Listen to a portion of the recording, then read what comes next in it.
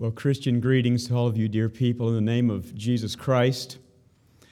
It has been such a beautiful experience for me and for my family this weekend to be with you, and I just want to thank you from the bottom of my heart for your kindness, for your generosity, for your hospitality throughout the week. You have certainly made me feel at home here, and thank you for that.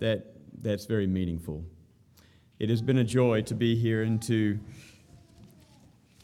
rekindle some old friendships, to make some new friendships, and I'm blessed to see the life and the interest here in the Word of God. So continue to be faithful and to walk in His ways. And dear children, I want to thank you for what I found up here on the pulpit. I found some beautiful flowers. I found a special note that wished me a blessed day, and it was signed by a bunch of little children. You know who you are. That means an awful lot to me. Anyway, thank you from the bottom of my heart for reaching out and blessing me in that way.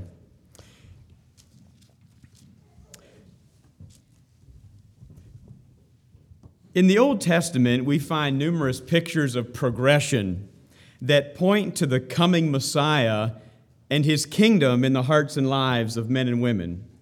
I call them pictures of progression.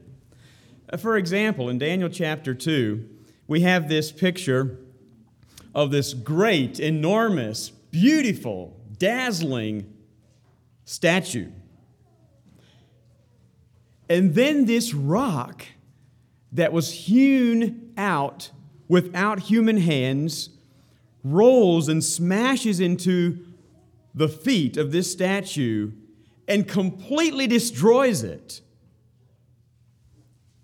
And then that rock becomes a mountain that fills the whole earth. I say it's a picture of progression that points to the coming Messiah and His work in the hearts and lives of men and women. There's another example in Ezekiel chapter 17. And this is where there's a tender twig is trimmed from the highest cedar, way up on the highest mountain. So this is the very highest twig on the highest cedar on a very high mountain. And it's planted on a mountain in Israel, and it grows and bears fruits and becomes a splendid cedar tree. And birds of all kinds come and build nests, find shelter in the branches of that tree.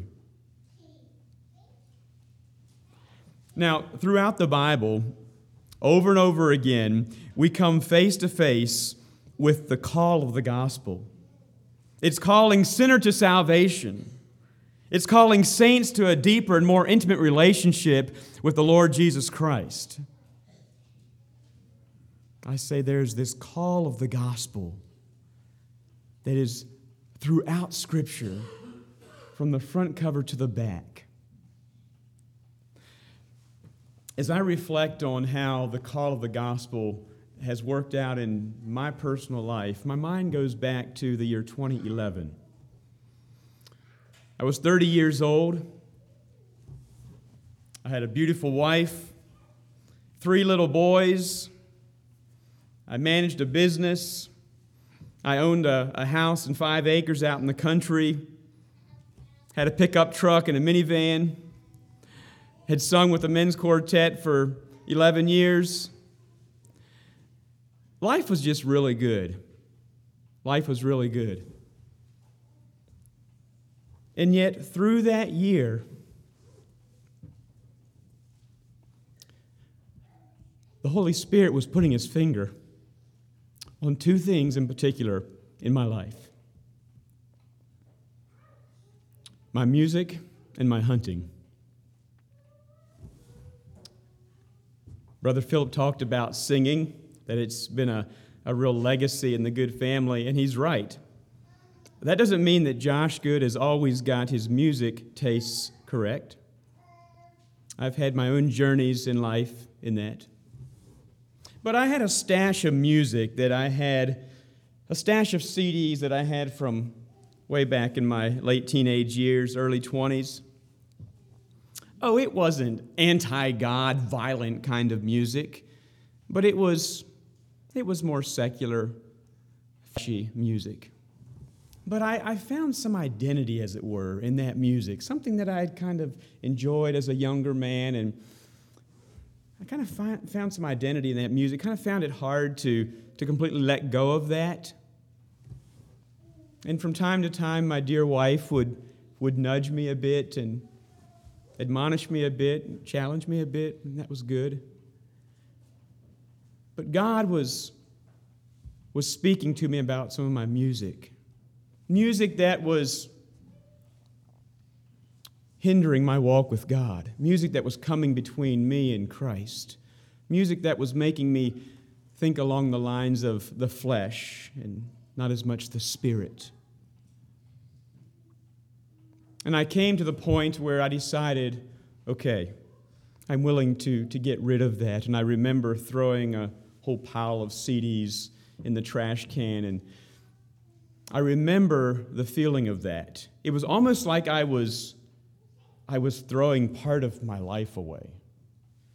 And yet I remember what came with that was a deep sense of peace and joy, knowing that I had dealt with some business. And then it was my hunting. Hunting has been something that I've enjoyed a lot from my younger days, and in the past I've put a lot of effort, a lot of time into that. In fact, in those years, I was investing an extreme amount of time in that, putting a lot of money into it, and it was more than just an interest in my life, but I believe it's accurate to say that it was becoming an addiction in my life. Oh, I had a group of buddies that we were, putting out the trail cameras and naming the bucks and having lists, and we were now filming hunts and all of the things that go along with that, and going to the hunting shows and getting the latest Drury outdoor hunting videos and making sure that we were doing it like the pros. And it was becoming a way of life. It consumed a lot of my thoughts and energy, and we were out to shoot the biggest bucks. But that fall of 2011, the Lord was dealing with me. Some of you may think this is funny, but yet this was a very real part of my life. It was a growing experience for me, and I went out there intending to shoot some big bucks, intending to fill my tags and to kind of make a statement. I thought this would be the year to do it. It was looking pretty good, and by the time October was over, I'd already missed 6 deer with my bow. I'd had my second largest buck on my list within 15 yards, and I clean missed it, and that was on video. Don't watch it. And God was speaking to me. I remember coming back one morning after a hunt, and I met my wife hanging out laundry, and I said, honey, something is not right. I think God is trying to tell me something. Like, it's just, something is happening here. I don't think I can hit a deer anymore. I think God is trying to tell me something. And I believe, too, He was. I give those illustrations from my personal life. I came to realize that God was calling me to a deeper relationship with Him. There were things in my life that were hindering my relationship with Him. Oh, I was a Christian. I had a zeal for God, but God wanted me to come deeper, and there were things that were hindering me from going deeper with Him. I didn't know what the future held, but now looking back, I can see it. God had something in store for me. God had something for me to do in His kingdom. God was preparing me for more usefulness. And along with more usefulness, there are sacrifices that need to be made. And God was doing that work in my life. It was a little painful at the moment. I praise Him for that now. I invite you to Ezekiel 47 for a text this evening.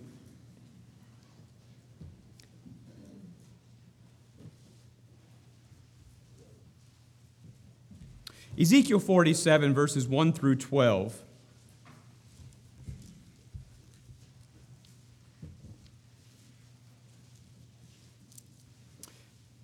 Verse 1. Afterward, he brought me again unto the door of the house.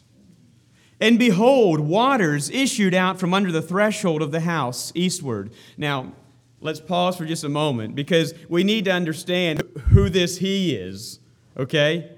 So, this is Ezekiel, but Ezekiel says that he brought me again unto the door of the house. Who is this? Well, in order to find out what's going on here, quickly go back to chapter 40 and notice verse 3.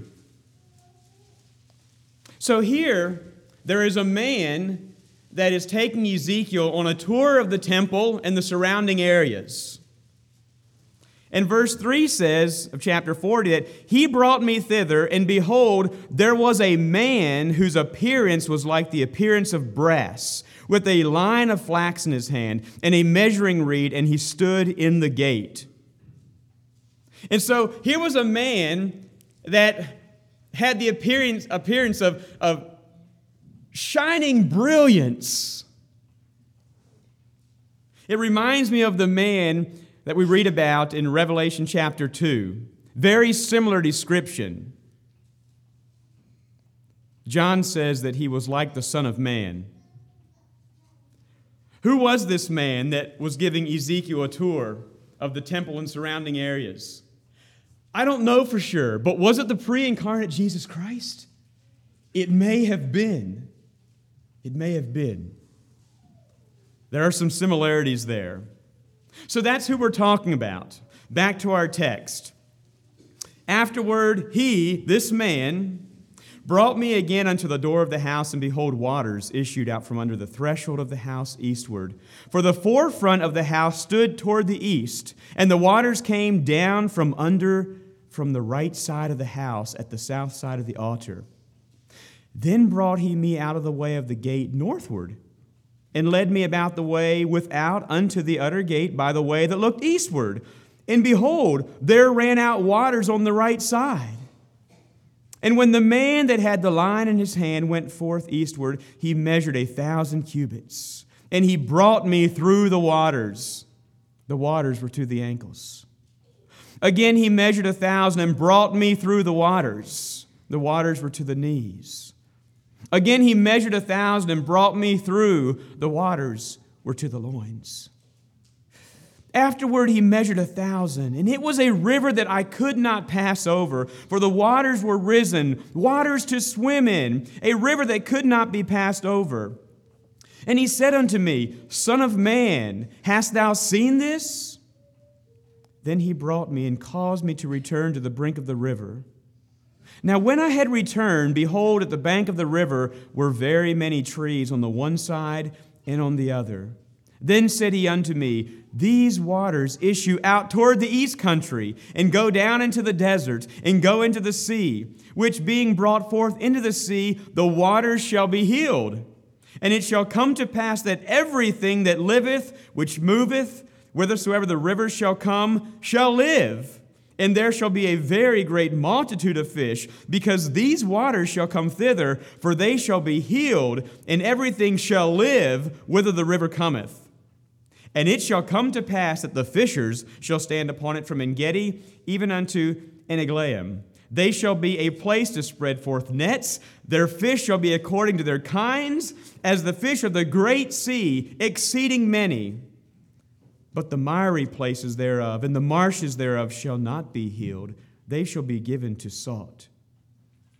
And by the river, upon the bank thereof, on this side and on that side, shall grow all trees for meat, whose leaf shall not fade, neither shall the fruit thereof be consumed. It shall bring forth new fruit according to his months, because their waters they issued out of the sanctuary. And the fruit thereof shall be for meat, and the leaf thereof for medicine. Now, I mentioned that we have these pictures of progression throughout the Old Testament that are pointing to the coming of the Messiah and the work of the Spirit within the hearts and lives of men and women. This is another one of those pictures of progression. It's a powerful picture of progress and depth in our spiritual life. In fact, when we read this, we feel the call to go deeper. I've entitled the message this evening, Going Deeper. Going Deeper. Now, the Jews frequently compared the blessings of God and the influence of the Holy Spirit to water in general. So when you read in the Old Testament, you read about rain and fountains and rivers and springs and streams. It is oftentimes speaking about the influence of the Holy Spirit, about the blessing of God. Flowing water to the Jews was a symbol of life, of health, of power, of God's blessing. For example, Psalm 36, verse 8, "They shall be abundantly satisfied with the fatness of thy house, and thou shalt make them drink of the rivers of thy pleasure, for with thee is the fountain of life." Isaiah 35, verse 6, "Then shall the lame man leap as an hart, and the tongue of the dumb sing, for in the wilderness shall waters break out, and the streams in the desert. And the parched ground shall become a pool, and the thirsty land springs of water." You see the analogy there. One more, in Jeremiah chapter 2, verse 13, God says that you have forsaken me, the fountain of living water, and you have hewn out cisterns, broken cisterns that hold no water. The Lord God, Jesus Christ, being the fountain of living water. Now, as we look into this text this evening, we'd first of all like to make some observations about it, and then secondly, we'll make some practical applications. And so as we look at the observations here, we'd like to note, first of all, the source, secondly, the size, and thirdly, the strength. We're talking about this water that is flowing through this passage. Let's note the source here. Once again, in verses 1 and 2, it says there in verse 1 that, "Behold," once again, this is an exclamation. Ezekiel here is surprised. Look what I see coming. There was water issuing from under the threshold of the house eastward. In verse 2, says that there was waters running out on the right side. Verse 12 says that these waters issued out of the sanctuary. Okay, so here is the temple, and Ezekiel is observing this water flowing from the temple. Now, the temple is facing east. The water is running east. Ezekiel is getting ready to follow the man east in the direction of the water. And so it would make sense that they go out the east gate, right? Well, it would make sense, but no, they won't. Why? Because the east gate is closed. Well, how do we know that? Well, I didn't read it here, but I want you to notice this because this is important. The east gate is closed. Now, turn back to chapter 43 for just a moment here. Chapter 43, and this is the account where the glory of God is returning to the temple. Now, back in Ezekiel chapter 10, we read where tragically the glory of God departed from the temple. Without God's glory, the temple is only a building. Without God's glory, our lives are only a shell. And we have that account of the glory of God departing. Here in chapter 43, the glory of God is now returning to the temple. You see, when God's glory returns, then the temple becomes a sacred place. It becomes a place where God lives. And I say when the glory of God is within our lives, then our lives are bursting forth with that radiant outshining of God's presence, of God's blessing, of God's power. But notice here what it says in verse 1. Afterward he brought me to the gate, even the gate that looketh toward the east, and behold, the glory of God of Israel came from the way of the east, and his voice was like a noise of many waters, and the earth shined with his glory. Do you catch a glimpse of the splendor of God's glory? It's the noise of many waters, and the whole earth is shining, as it were, with the glory of God.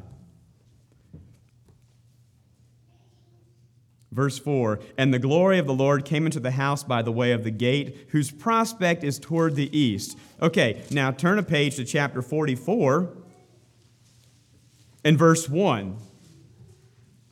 Then he brought me back the way of the gate of the outward sanctuary which looketh towards the east, and it was shut. Okay, so here we have it. The gate going east is shut. Okay, so once again, this water is flowing east out of the temple. Ezekiel is going to follow the man east. Everything is east, but the east gate is shut. And here's why. Verse 2, then said the Lord unto me, this gate shall be shut, it shall not be opened, and no man shall enter into it, because the Lord, the God of Israel, hath entered in by it, therefore it shall be shut. Verse 4, then brought he me by the way of the north gate before the house, and I looked, and behold, the glory of the Lord filled the house of the Lord, and I fell upon my face. The glory of the Lord. The glory of the Lord. I don't think we can, in our finite minds, I don't think we can even wrap our minds around, even start to wrap our minds around the amazing glory of the Lord. And yet, we read in one of the Corinthians about how the glory of the Lord is revealed to us in the face of Jesus Christ. It's beautiful. Okay, so we're talking about this source and where this water is coming from. And so as we see here, back in our text again, this water is flowing from the innermost sanctuary. Not just anywhere in the temple, but it is flowing, as verse 12 says, these waters they issued out of the sanctuary. This water is flowing from the very innermost sanctuary, from the Holy of Holies, from the place where God dwelled, the place where the priest would go into and make atonement for the people, the holiest of places. I noticed then that this water of life was also rising near the altar of sacrifice. What does it say there in verse 1? This water came down from the right side of the house at the south side of the altar. And so this water of life is flowing from the Holy of Holies, from the very innermost sanctuary. It's then flowing by the altar of sacrifice. That is the place of repentance. That water of life streaming from God Himself past the place of repentance, the altar of sacrifice, and it's now flowing eastward. The source. Let's notice the size of this water. Verse 2 says that there ran out waters on the right side. Now that word ran out is literally, it trickled forth. It was coming out that small. It wasn't gushing like you... Wait a minute, there's a little leak there. It was just a little stream of water that was trickling forth from there. But we notice that it did not stay as a trickle, but instead it grew increasingly deeper until verse 5 says it becomes a mighty river, a raging river. Now, the width here in this account is not specified, but the word pictures imply that the width was significant. In fact, we read there that it became too deep to walk through, too deep to pass through, okay?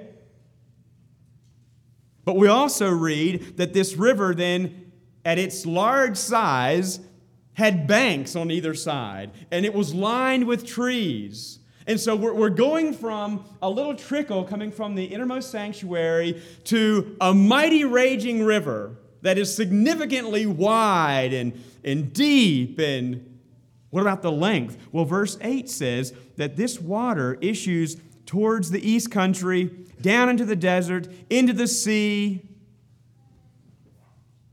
So we have a considerable length. I want you to notice that this water increases from a trickling stream to a mighty river, not by any help from any side streams, but it is supplied solely from that sacred source in the temple. I say it is supplied solely from the sacred source in the temple. Let us notice now the strength of this mighty water of life, the strength of it. And we'll see here that this water is a healing river. Now, we notice here in verse 8 that this water is flowing eastward, down into the desert or down into the Jordan Valley. I understand that that area is the greatest river rift perhaps in the world. A very deep, great valley that this water is streaming down through. And it empties into the Dead Sea. That is the sea that is being referenced here. This water that is trickling forth from the innermost sanctuary, this water of life is flowing east, down through the desert, through this very deep, rugged place, emptying into the Dead Sea. Now, what is significant about that? Well, the Dead Sea is a body of salt water that has no outlet. And so there is no flow. There is no movement. The water simply comes in and sits there, and the water evaporates, and the salt stays. And so you find this increasingly high volume of salt. Because there is no movement there, and the increasingly high volume of salt in this water, it cannot sustain life. There is no life. Therefore, it's called the Dead Sea.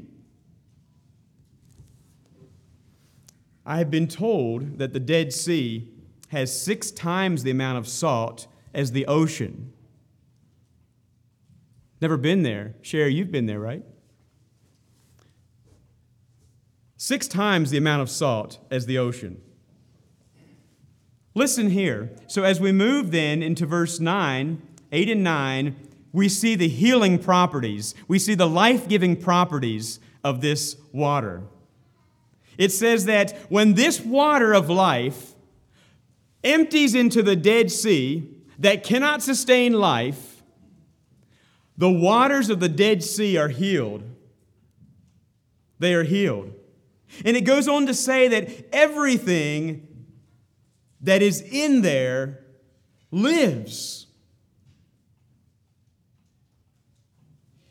It is changed to be able to support life, to foster life.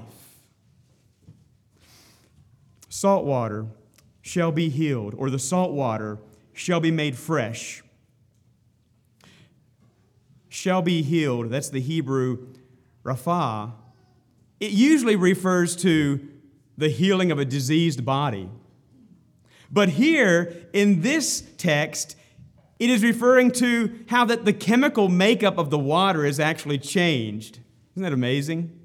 The water itself is changed to be able to support life, to be life-giving.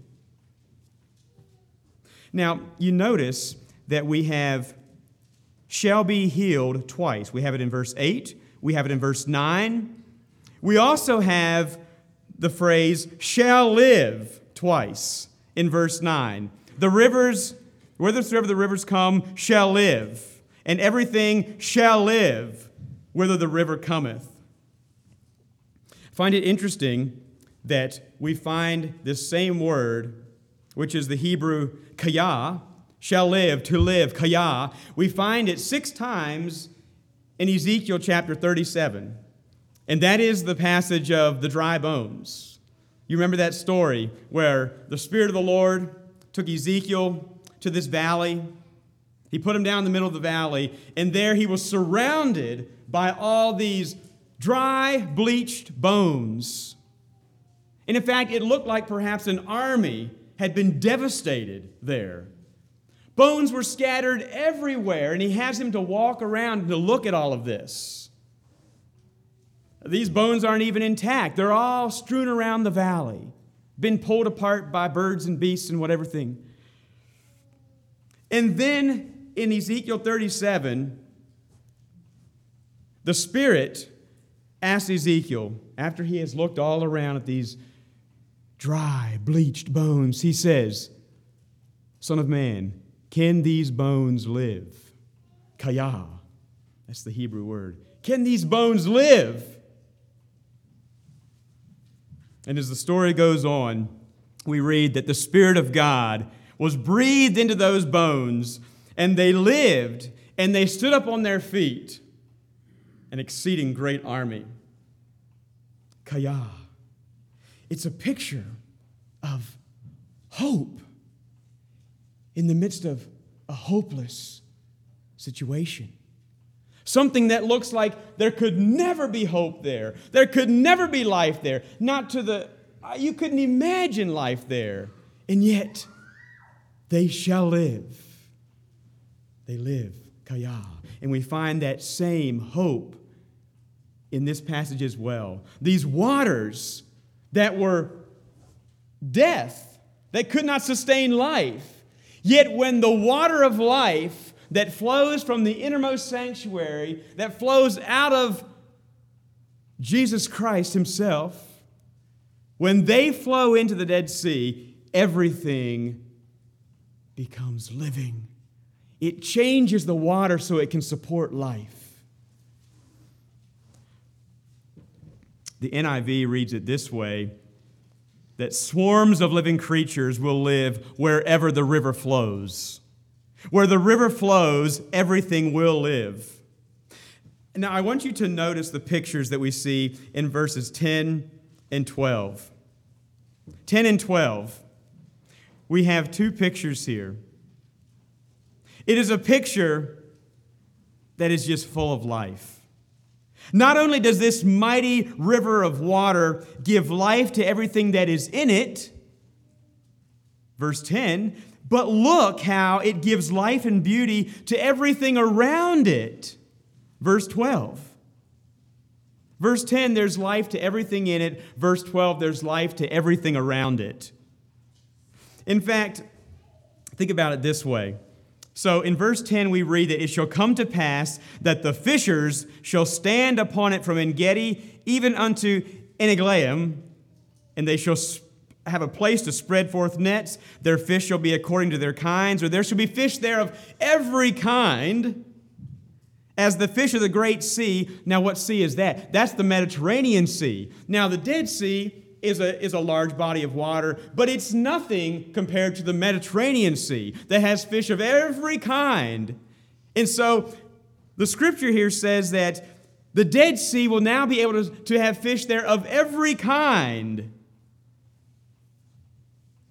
exceeding many. Okay, it says that there will be fishermen standing from En-gedi to Eneglaim. What does that mean? What's the significance there?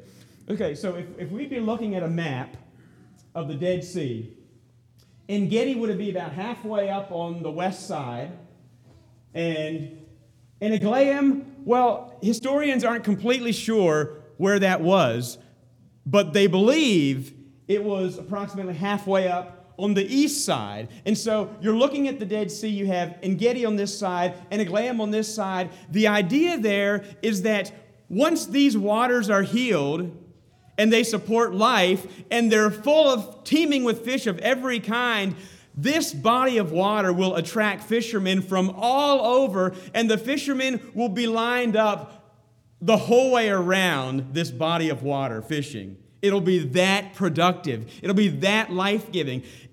I just thought that maybe it would be a new outfit, like Healing Waters Outfitters, and fishermen would come in from all over. But that's the picture here. This body of water that was dead, that supported no life, now is teeming, and fishermen are booking trips from all over the world coming in to see this amazing body of water that you can catch any kind of fish there, and there's many, many fish, and the fishermen are lined up the whole way around this huge body of water. Healing Waters Outfitters, only something God could do. But I want you to notice the picture also in verse 12. So that speaks about the life that is in this body of water now. But notice the picture of life and beauty all around it. And by the river upon the bank thereof, and on this side and on that side, shall grow all trees for meat. So there'll be all kinds of fruit trees around this body of water now, whose leaf shall not fade, neither shall the fruit thereof be consumed, or the fruit will not fail. The leaf won't fade, and the fruit won't fail. Neither shall the fruit thereof be consumed. It shall bring forth new fruit according to its months. Or in other words, new fruit will grow on these fruit trees every month of the year. You see what it's saying there? All around this body of water, wherever this water of life is, there is continual life. Life inside, life around, fruit trees that are bearing fruit. And so progression where you have these waters that are flowing in there. These waters are producing life. Then you have the trees that are producing life. And then you have fruit that produces life. Why? Because, verse 12, their waters they issued out from the sanctuary. The reason this is so fruitful, the reason this is so life-giving is because the water is flowing from the very source of life. Inside and out, it's a picture of life. Matthew Henry wrote this. He said, the grace of God, and I'll add, the Spirit of God, makes dead sinners alive and living saints lively. Everything is made fruitful and flourishing by it, but its effect is according as it is received, as the mind is prepared and disposed to receive it. I want you to think about that. The Spirit of God is the Spirit of life. He says He makes dead sinners alive and living saints lively. That's beautiful. It's a picture of life. However, God does not force that on everyone. You have to be open to receive it. You have to want it. You have to say, Lord, I want that water of life to just flood my spirit, to flood my life. I want to be a picture of life and health and beauty and fruitfulness. I ask you tonight, how bad do you want it? Is that something that you want in your life? Because look at verse 11. But the miry places thereof and the marshes thereof shall not be healed. They shall be given to salt. It's a picture of areas that the flow of the water is not getting to. Oh, yeah, when there's an abundance of rain, there might be some water that runs over and there's some puddles. But it is not flowing water. And you know what that produces? Swampy, stinky land. There's no flowing water. It's not clean. It's not pure. It can't sustain life.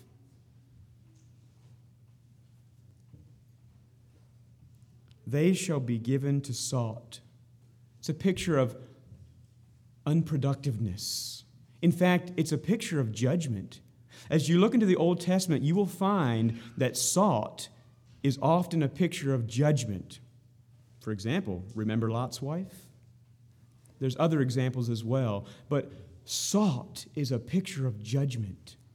And here it says, there are those, spiritualizing it right now, there are those who do not accept the water of life, do not accept that powerful, life-giving stream that flows from the very presence of God Himself. And their lives are like a swamp, muddy, stinky, unproductive.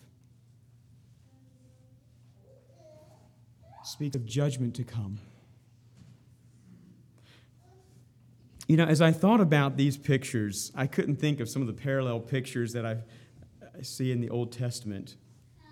In Psalm 1, we think about the blessed man, but his delight is in the law of the Lord, and in his law doth he meditate day and night.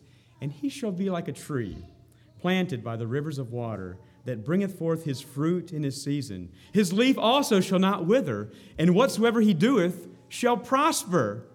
There you go. Sounds just like this picture, right? Turn to another one here, Jeremiah chapter 17, a very similar picture. I'll draw a couple thoughts from that. And here we see a real contrast. Of course, we could move on to Psalm 1 and quote the rest too. The ungodly are not so, okay? All right, but let's just look at this one. In Jeremiah chapter 17, starting at verse 5. And I want you to note the difference in perspective. The difference in perspective of these two groups of people we have here. Jeremiah 17:5. Thus saith the Lord, cursed be the man that trusteth in man, and maketh flesh his arm, and whose heart departeth from the Lord. For he shall be like the heath in the desert, and shall not see when good cometh, but shall inhabit the parched places in the wilderness, in a salt land. There it is. In a salt land and not inhabited. On the contrast, blessed is the man that trusteth in the Lord, and whose hope the Lord is. For he shall be as a tree planted by the waters, and that spreadeth out her roots by the river, and shall not see when heat cometh, but her leaf shall be green, and shall not be careful or not worry in the year of drought, neither shall cease from yielding fruit. Isn't that beautiful? But notice that contrast again of perspective. So the man who the Lord said is cursed, the man who trusts in himself, the man who does not reach out to God and ask for his sustaining power and his water of life, that man, it says in verse 6, he does not see when good cometh. He does not see when good cometh. His focus is not on the blessing of God. His focus is on how bad things are. All he's thinking about is himself. And he doesn't even recognize when God brings blessing. He doesn't see when good comes. But notice in verse 8, the blessed man, this man whose trust is in the Lord, who's serving the Lord, who's delighting in the Lord, it says that he doesn't know when the heat comes. He doesn't even worry about in times of drought. Do you see the vast difference in perspective? Because he's trusting God, and he knows God will provide. His hope is in the Lord. One man doesn't see when good comes, and one man doesn't see when bad comes. It all depends where your focus is. It all depends who you're trusting in.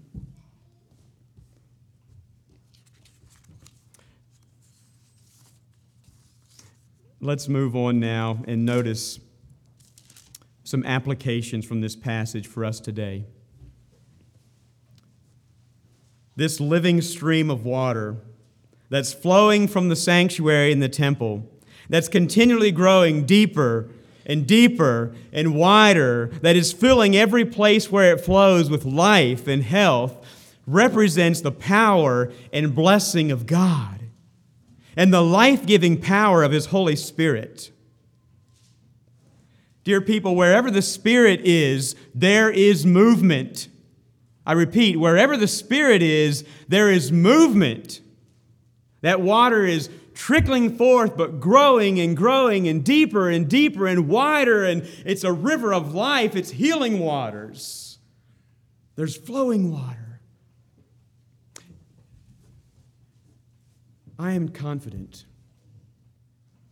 in fact, beyond doubt, that God wants to take each of us to a deeper place in our relationship with Him this year. How am I so confident about that? Why do I know for sure? Because that is the call of the gospel, and that is the nature of the Spirit. Once again, you find these examples throughout the whole of Scripture. The call of the gospel is to come, grow, come deeper. God is all about saving sinners and sanctifying saints. That is the mission. That is the purpose of the gospel. And yet many people today still resist his loving invitation to come and experience that life that flows from the throne of Jehovah alone. I say tonight that too many Christians today are just fine with loafing around the altar, as it were. Loafing around the place of their initial experience. And too many church members today, I believe, are just too fine with splashing around in ankle-deep water. They just feel comfortable there. They feel safe, not too stretching. They can still feel the ground. Their feet are on the ground. I say they just feel mighty comfortable splashing around in ankle-deep water. But yet God is calling each of us to a deeper relationship with Him. Come deeper with me, He's saying. Why does this scare us? I mean, I'll just be right up with you. It scares me. You know, I think I mentioned this earlier in the week once, that when we hear God calling us, when we feel that tug of the Spirit, our flesh wants to say, but I'm afraid that God is going to ask something of me that I can't part with. You know, what if God takes my wife? What if God takes my child? I don't know I can do that. And so instead of saying, God, you can have it all, we start living life with a clenched fist. Or God, you can have just this much, but don't take that. I say, why do we stubbornly resist the warm invitation from Jesus Christ to come deeper? The nudge of the Spirit. Because we don't fully trust Him. It's just simply put, we don't fully trust Him. You see, the deeper we go, the less control we have. God calls us to ankle-deep water. Yeah, I can do that. Water to the knees. Probably. To the waist. Maybe. Water over our heads. I doubt it. I don't think I can do that. You see, as long as we can keep our feet on the ground, as long as we can figure it out, as long as it makes sense to us, then we trust Him. Then I'm yours, Lord. But I just have to be able to keep a little bit. I have to see my way through. But when God calls us to dive into water over our head, then we're hesitant. We're not sure we can make it through. And so we'd rather just stay where it's comfortable. What kind of faith is that? What kind of faith is that? The Scripture says that faith is a substance of things hoped for, the evidence of things not seen. Not seen. I mean, if you can see it to the end, well, you don't have to have faith for that, do you? You know, excuse me. This is how the Christian life works. You put a little bit into it, you get a little bit out of it.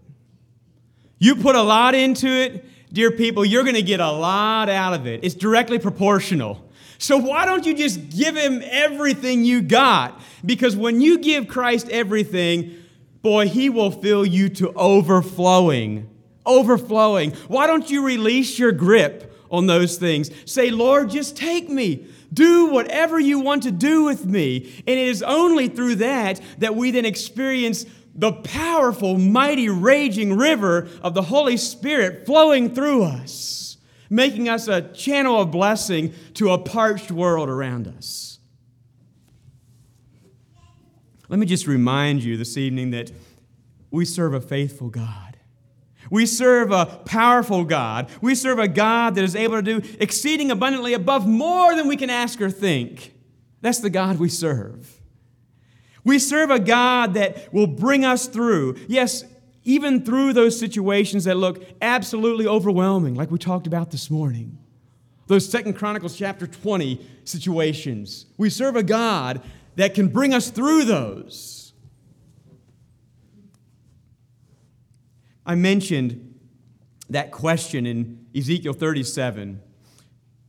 When Ezekiel took note of this overwhelming situation, this hopeless situation, this lifeless situation, and God asked him, "Son of man, can these bones live?"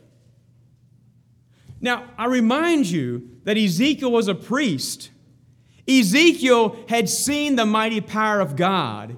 Ezekiel had seen the glory of God. He had witnessed lives restored. He had been at the altar and he had witnessed people coming and making things right and receiving forgiveness from their sins and going away new and clean and joyful. He had seen all that. He knew what God could do in people's lives. And yet, when he saw this hopeless, lifeless situation in chapter 37, he was between a rock and a hard place. Yes, he wants to believe that God can work, but in this situation, oh, wow. And so he says, "Oh, Lord, thou knowest." He was hesitant to really come out. Does that feel like you sometimes? That feels like me. Lord, I want to believe, but I don't know. Lord, you know. And here we have another very similar situation where God is showing a picture that once again looks over the top. It looks overwhelming. It looks larger than life. And he asks a question. He brings Ezekiel through this and then pops this question. What does he say? In verse 6, "Son of man, hast thou seen this?"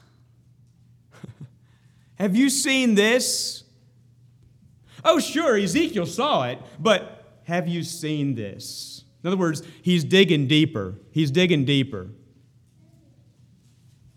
You know how God does that sometimes? Puts things right in front of us. We observe it. Yeah, I see that. No. Have you seen this?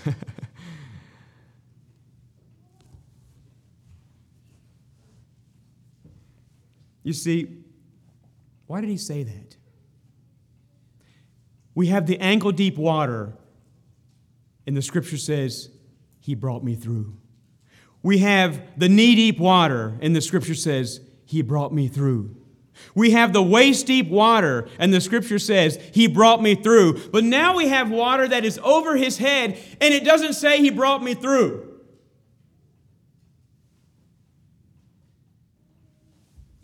What does that mean? You see, that's where faith comes into play, dear people. He brought me through this. He brought me through this. He brought me through this. Now I'm here. Now what do I do? Now what do I do? Wouldn't you like to read that he brought him through that too? Wouldn't that give you a little hope? But dear people, that's where we have to have faith. Maybe you're looking at a situation right now. Maybe God is calling you to a deeper place with Him. And you would like something visible to see. You would like an anchor to hold on to that's, yeah, okay, I'm going with you because this, boom, got it. And He's saying, will you just trust me? Will you just trust me? Will you trust that I can bring you through? In fact, I've brought you through the rest. Am I just going to drown you now? Do you think I'm really going to let you go? But see, we can't touch the bottom anymore. In order to get through this, we're going to have to just dive into the current and trust someone other than ourselves. And that gets scary. But you're not going to experience that powerful, mighty, raging flow of the Spirit by just splashing around in the shallow water, dear people. And I say, it's in this. Yes, He brought me through that. He brought me through that. He brought me through that. Now this, don't doubt Him now, dear people. Don't doubt Him now. As I thought about the promise of God to bring us through, we have that different times in Scripture. In Isaiah 43, when thou passest through the waters, I will be with thee. Psalm 23, when I walk through the valley of the shadow of death, I will fear no evil, for thou art with me. Psalm 84, it talks of people who are passing through the valley of Baca. They make it a well. The rain also filleth the pools. We serve a God, I say, that brings us through. Don't doubt him now. If you're on the edge of that river, don't doubt him now. Turn to Hebrews chapter 5. The Hebrews writer calls us to grow up in our faith. The Hebrews writer calls us to go on to spiritual maturity. The end of chapter 5, verse 12.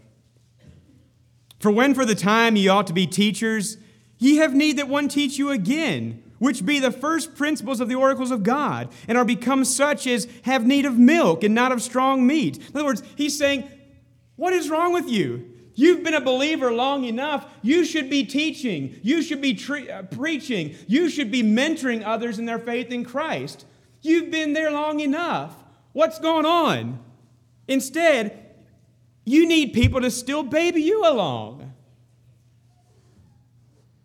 Verse 13, for everyone that useth milk is unskillful in the word of righteousness, for he is a babe. But strong meat belongeth to them that are of full age, even those who by reason of use have their senses exercised to discern both good and evil. So the writer here is admonishing the readers for their lack of spiritual growth. So then he moves on in chapter 6. Therefore, laying aside the principles of the doctrines of Christ, let us go on unto perfection. Or let us grow up in our faith. Let's move on to deeper waters. You know, God is calling us today, dear people, to dive in and to live in the full flow of the Spirit. Clinging to that anchor of hope that we read about later in chapter 6, that is both sure and steadfast. Isn't that beautiful? Just dive in. Trust me, God is saying. Cling to that anchor of hope. It's sure and steadfast. I will be with you.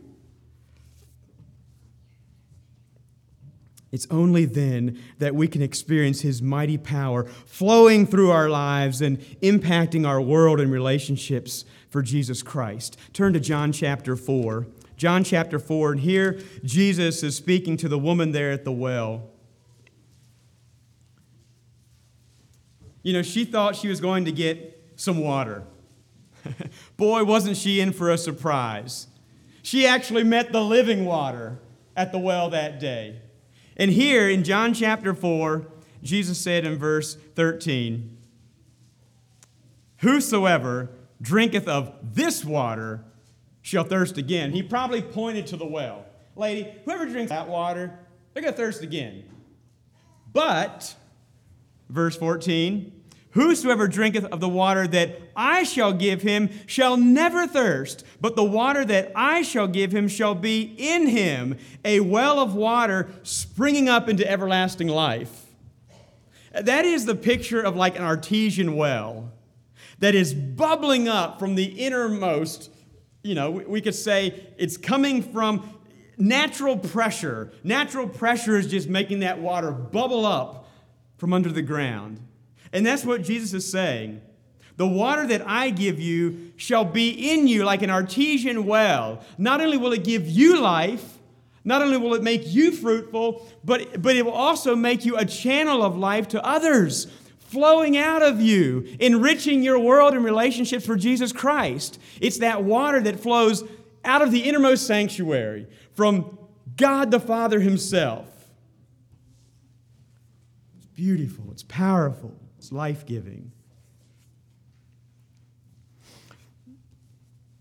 As we bring this to a conclusion, I want to think for just a moment about Jerusalem.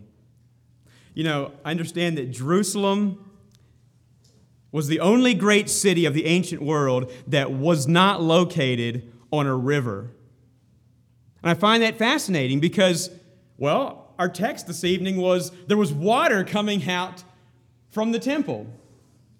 I say Jerusalem was the only city in the ancient world that was not located, at least a major city, that was not located on a river. Why is that? I mean, in that day, a dependable water supply was absolutely essential for life, for protection. Why not Jerusalem? What was different about Jerusalem? Dear people, Jerusalem was the city of the great king. Jerusalem was the city of the one who is the water of life. God wanted to be their life. He wanted to be their health, their protection, their defense. He said different times, in essence, believe in me, obey me, keep your eyes on me. I will fight your battles. Look to me. I want to be your Savior. I want to be your provider. But the Bible says that one day Jerusalem will have a river like no other nation has ever had. Turn to Joel chapter 3. Joel chapter 3, if you can find it.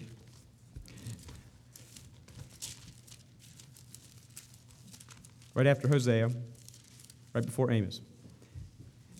Joel chapter 3 and verse 18. And it shall come to pass in that day that the mountains shall drop down new wine, and the hills shall flow with milk, and all the rivers of Judah will flow with waters. And the fountain shall come forth of the house of the Lord, and shall water the valley of Shittim. Do you see that? The fountain shall come forth of the house of the Lord. Turn to Zechariah. Keep going a few pages to Zechariah. And notice a few pictures here.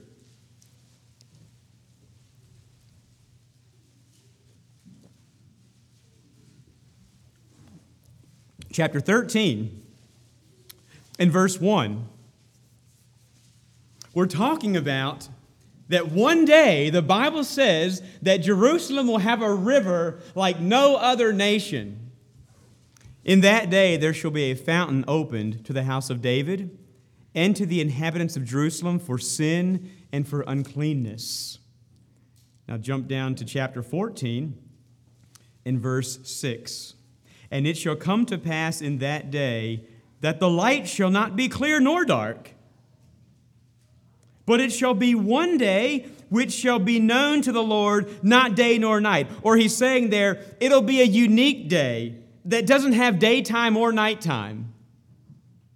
But it shall come to pass that at evening time it shall be light. And it shall be in that day, here we go, that living waters shall go out from Jerusalem, half of them toward the former sea, and half of them toward the hinder sea. In summer and in winter shall it be. In other words, so much water will be flowing out of Jerusalem that it'll go in a couple different directions, year-round, continually. Verse 9, and the Lord shall be king over all the earth, and in that day shall there be one Lord, and his name one, or his name will be the only name. Now, maybe you've already started thinking of this passage in your mind. Let's end with Revelation chapter 22. Revelation 22. And this is so beautiful. This is a picture there in heaven, a picture of the place that we as believers anticipate going to, anticipate being a part of, where we anticipate worshiping Jesus Christ face to face. Chapter 22, verse 1, and he showed me a pure river of water of life. There it is. Clear as crystal, proceeding out of the throne of God and of the Lamb. In the midst of the street of it, and on either side of the river was there the tree of life. Listen to this, which bare 12 manner of fruits and yielded her fruit every month. Does that sound like Ezekiel 47? And the leaves of the tree were for the healing of the nations. And there shall be no more curse, But the throne of God and of the Lamb shall be in it, and his servants shall serve him, and they shall see his face, and his name shall be in their foreheads. And there shall be no night there, and they need no candle, neither light of the sun, for the Lord God giveth them light, and they shall reign forever and ever. Amen. And I say, even so come, Lord Jesus. Are you looking forward to that day? Are you looking forward to worshiping in the glories of heaven? I trust you are, but dear people, I hope you understand that it begins today. It begins today. In fact, eternal life begins today. Eternal life is received as that free gift of salvation as we accept. Those who refuse to accept that, their lives then end up being that swampy, stinky land, that salt area. But those who say, yes, Lord, continue to do your work in me. I accept that gift of salvation. The Holy Spirit moves inside. His water of life, that flow of the Spirit, floods our soul, making us a new creature, making our lives fruitful, beautifying the world around us, and we become a channel of blessing to others, bringing glory to God. I invite you to receive that water of life tonight. Perhaps you're here tonight and you have never accepted Jesus Christ as your personal Lord and Savior. Perhaps you have never experienced that mighty, raging, life-giving flow of the Spirit. The invitation is for you. What better way to end this week of meetings than naming Jesus Christ as Lord of your life? Or maybe you're here tonight and the Spirit has been speaking to you and you need to recommit your heart to the Lord. You know that you have been splashing around in ankle-deep water. You know that the Spirit has been speaking to you and you've been resisting that, and God wants to take you to a deeper relationship with Him. If that's you tonight, the invitation is for you as well. If the Spirit is speaking to you, as we sing a couple verses of Just As I Am, I ask you to stand to your feet and come to the front, and someone will pray with you. Shall we sing?